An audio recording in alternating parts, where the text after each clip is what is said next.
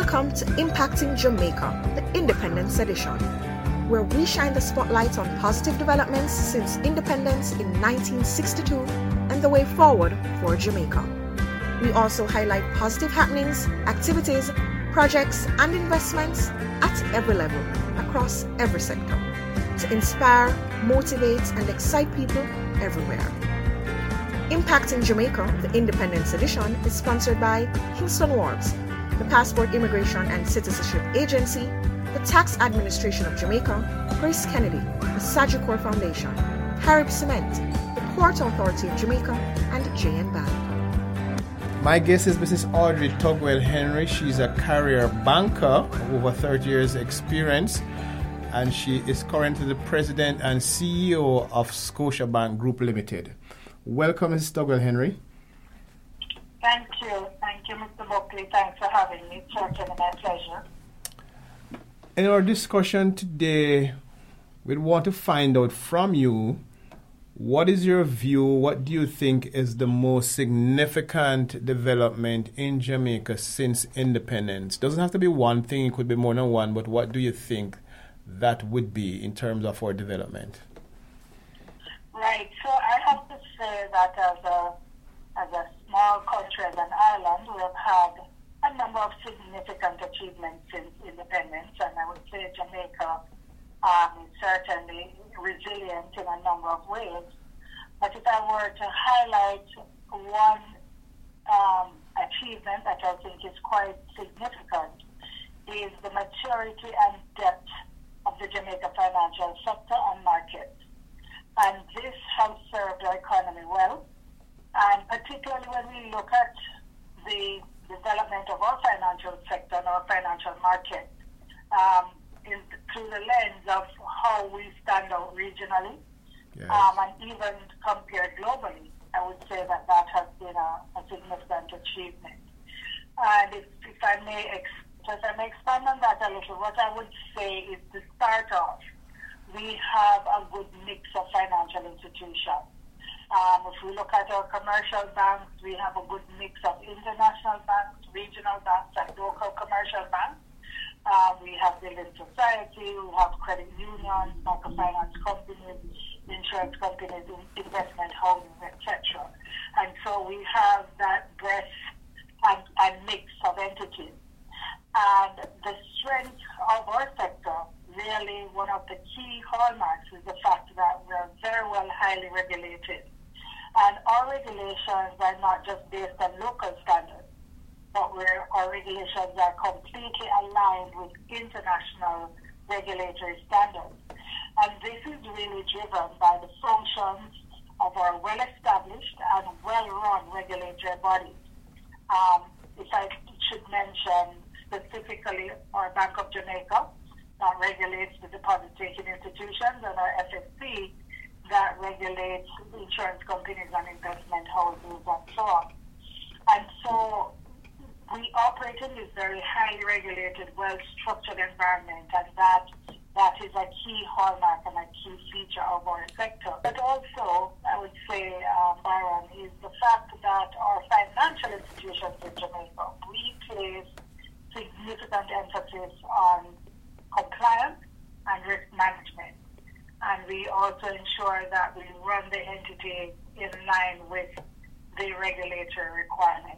I want to ask you two questions in regards to that.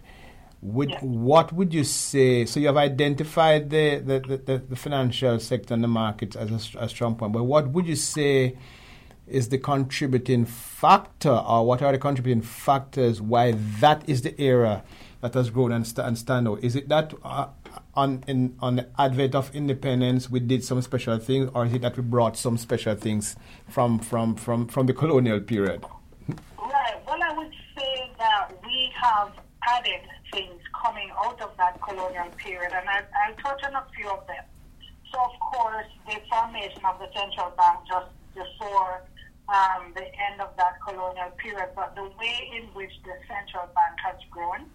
And now I think one thing that we should be very proud of is that the central bank is now an independent central bank. And that is something that I think we should all be proud of. And the way the central bank has been able to regulate the sector and to ensure that the sector remains strong. We have added significant features. I would talk a little bit about the Jamaica Deposit Insurance Corporation, JDIC, which is also another key feature of our sector, and that is something that is also a feature of well-run sectors globally. I also would touch on the fact that since independence, we have really attained robust interoperability of our financial sector, right? So entities and customers in our industry can seamlessly conduct business across institutions. And this interoperability is facilitated through entities that were built and designed locally. For example, JETS via our multi-link network, which is a remarkable achievement. JETS is a totally homegrown solution and is driven by the collaboration of 7 financial institutions. The company is led by a local management team and has been fully functional for more than 20 years. We can take that to other levels as well. Yeah, for our listeners, that is the system that runs the interbanking teller machine system? Right, the multi-link network. So each commercial bank has their own ATMs, but our customers can use other banks' ATMs and other banks' point-of-sale terminals because we have built multi-link. And multi-link allows the transactions to happen seamlessly in seconds across banks. And we also have other electronic payment transfer systems, like our real-time growth settlement system run by the central bank, and an ACH, which is also a managed service out of JETS. So those are some of the components. But I would love to touch on just the depth and diversity of the financial services that we offer. And these services are completely aligned to global services. We have very robust payment systems. We have mortgages, credit cards, debit cards that can be used locally and internationally. And these are significant developments because what we have done within the sector is we have allowed the Jamaican consumer and businesses to be able to play seamlessly in the global space. And that happened, I think most persons now have come to accept that as norm, but all of that was built post-independence. So I think just the whole maturity, the depth of the financial sector really has played a key role in the development of our economy and also has driven financial inclusion. And we know it has long been established that financial inclusion is one of the key pillars for economic growth. If I were to step a little bit further and look at our financial market, there has been ongoing development of our capital market. We have a well-run and internationally recognized stock exchange, the Jamaica Stock Exchange, and that also includes a junior market. So the growth of our capital markets has also given businesses options for financing to grow and expand. And it has provided additional opportunities for investment for all Jamaicans. And I think that just the structure of having our stock exchange, this has really allowed businesses to be formalized, putting in appropriate governance structures, and that augurs well for the long-term viability of businesses. So I think certainly the Jamaican financial sector is very resilient. We have proven that we're capable of withstanding shocks, such as the 2008-2009 financial crisis, and most recently the severity of the COVID-19 pandemic that saw financial institutions really stepping up and supporting businesses and consumers alike, to ride through this pandemic. Would you say there is a link between the strength of our financial sector and the fact that the regulator is strong? Would you say there's a link between that and the fact that we have, as a country, been able to be viewed favorably in the international financial market? Yes, for sure. Because even as commercial banks, we have to have international correspondent banks, and just the way our market is organized, the regulations that we adhere to, allows us to still have that opportunity.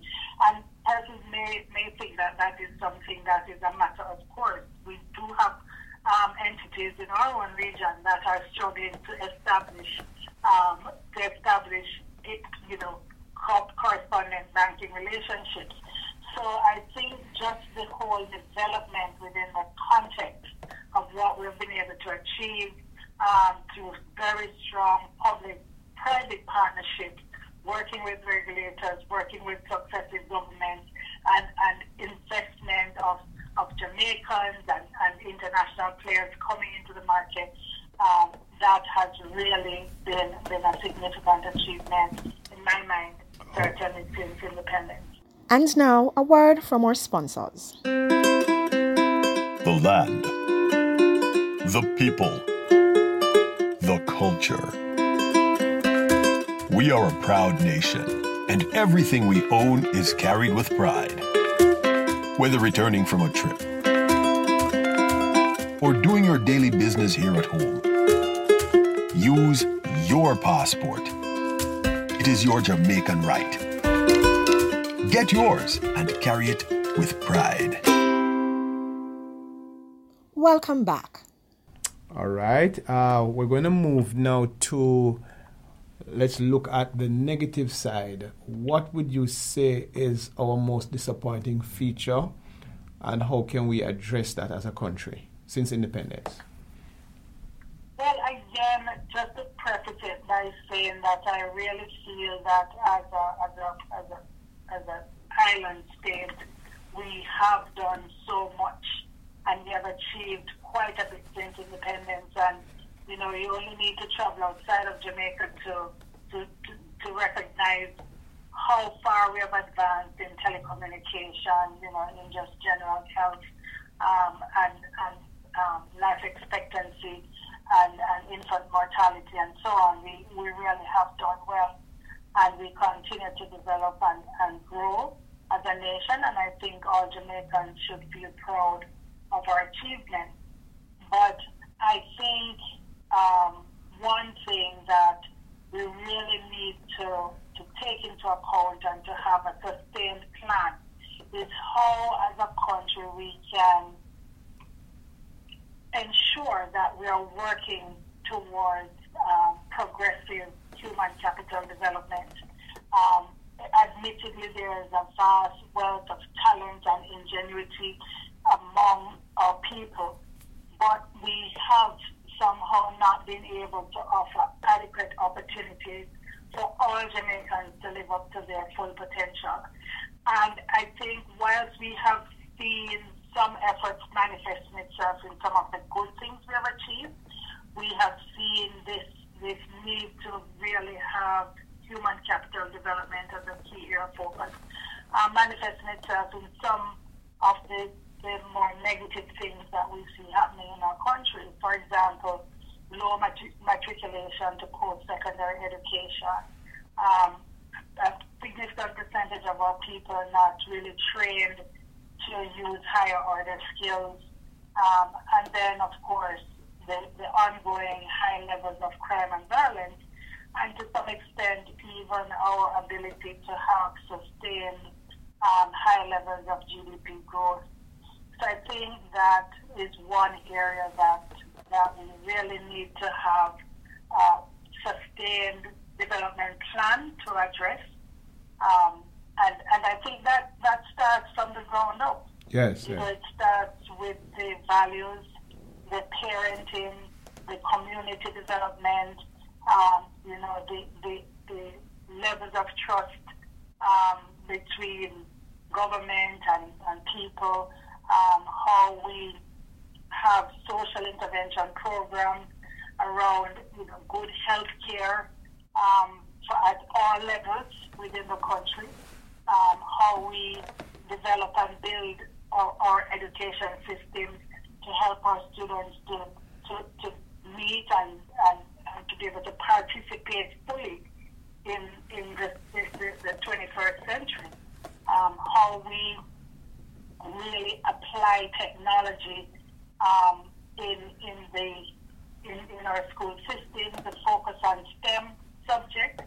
as a key area of really taking our young people forward. So I think that is where I would say we have the greatest opportunity to accelerate further development of Jamaica. Human capital development. But let me ask you, is there a role to be played by the private sector, civil society, to invest some more and prioritize this whole area of human capital development? For example, Absolutely. Yes, because I want us to talk through how can we get this done going for the next 60 years, how can we get this done? For example, there's a big discussion about whether or not there is adequate investment for, and I'm jumping to the tertiary level, I don't know it starts below that. Is there enough adequate investment, for example, in tertiary education and training?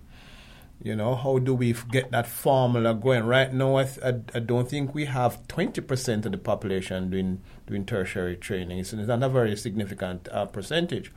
How do is there a role for the non-governmental sector to assist in that?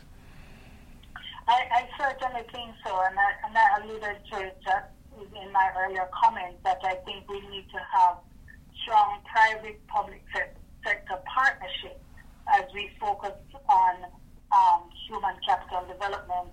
So, for example, there needs to be ongoing dialogue in terms of what are the needs of the private sector that we need to have an educated, skilled, trained workforce to meet.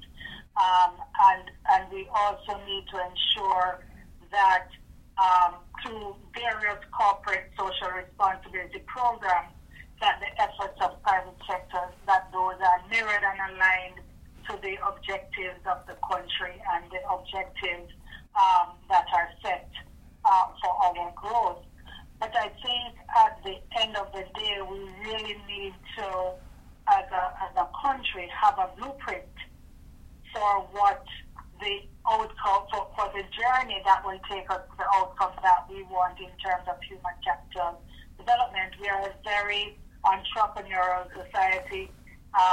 Persons are willing to start a business, but how do we get businesses that have been started, how we can get them sustained, how we can build on those natural entrepreneurial skills that people have.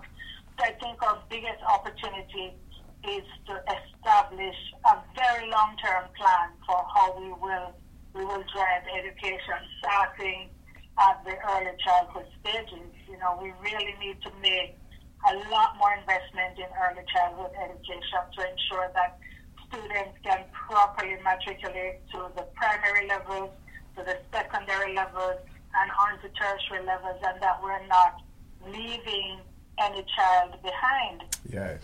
We do have a big opportunity to build on technical skills, because that sometimes are important technical skills when we have young men and young women who could really be trained in technical skills.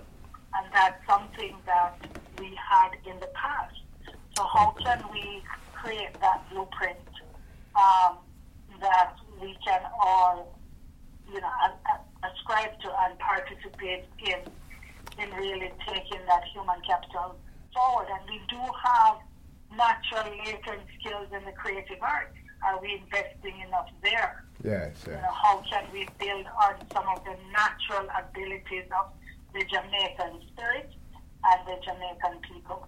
So you're not just tying down, limiting this to the traditional eras. You're just saying, let's find a way to, to explode all the skill set of the Jamaican people, but let's do it in an organized, systematic way. Absolutely. Because I think it is the diversity of our people that really has taken us to where we are, and then how can we, in a very organized way, find a way to build on the diversity, to build on the various skills level, the talents, the capabilities, and the skills, and how can we nurture that from the ground up? Yes. Because I made reference earlier on to to the whole parenting and the community development. It does take a village to raise a child. How can we build on that and ensure that students are matriculating properly from the early childhood level? When they go into primary school, they're ready for primary school. When they leave primary school, they're ready for secondary school, so that their skills can really help to drive the development of the country. Okay, it was a pleasure talking to you, Mrs. Tugwell Henry. I know we could do this for another half hour. Thank you very much for joining us on Impacting Jamaica. Thank you so much, Myron. It's my pleasure. You have just come to the end of another episode of Impacting Jamaica, the Independence Edition. Do join us again for another in the series on SoundCloud, Google Podcast, Spotify, Audible, Podcast Addict, or on Stitcher. Impacting Jamaica, the Independence Edition, is sponsored by Kingston Wharves, the Passport Immigration and Citizenship Agency, the Tax Administration of Jamaica, Grace Kennedy, the Sagicor Foundation, Carib Cement, the Port Authority of Jamaica, and the JN Bank. You can also visit us at impactingjamaica.com and at jamaica-gleaner.com.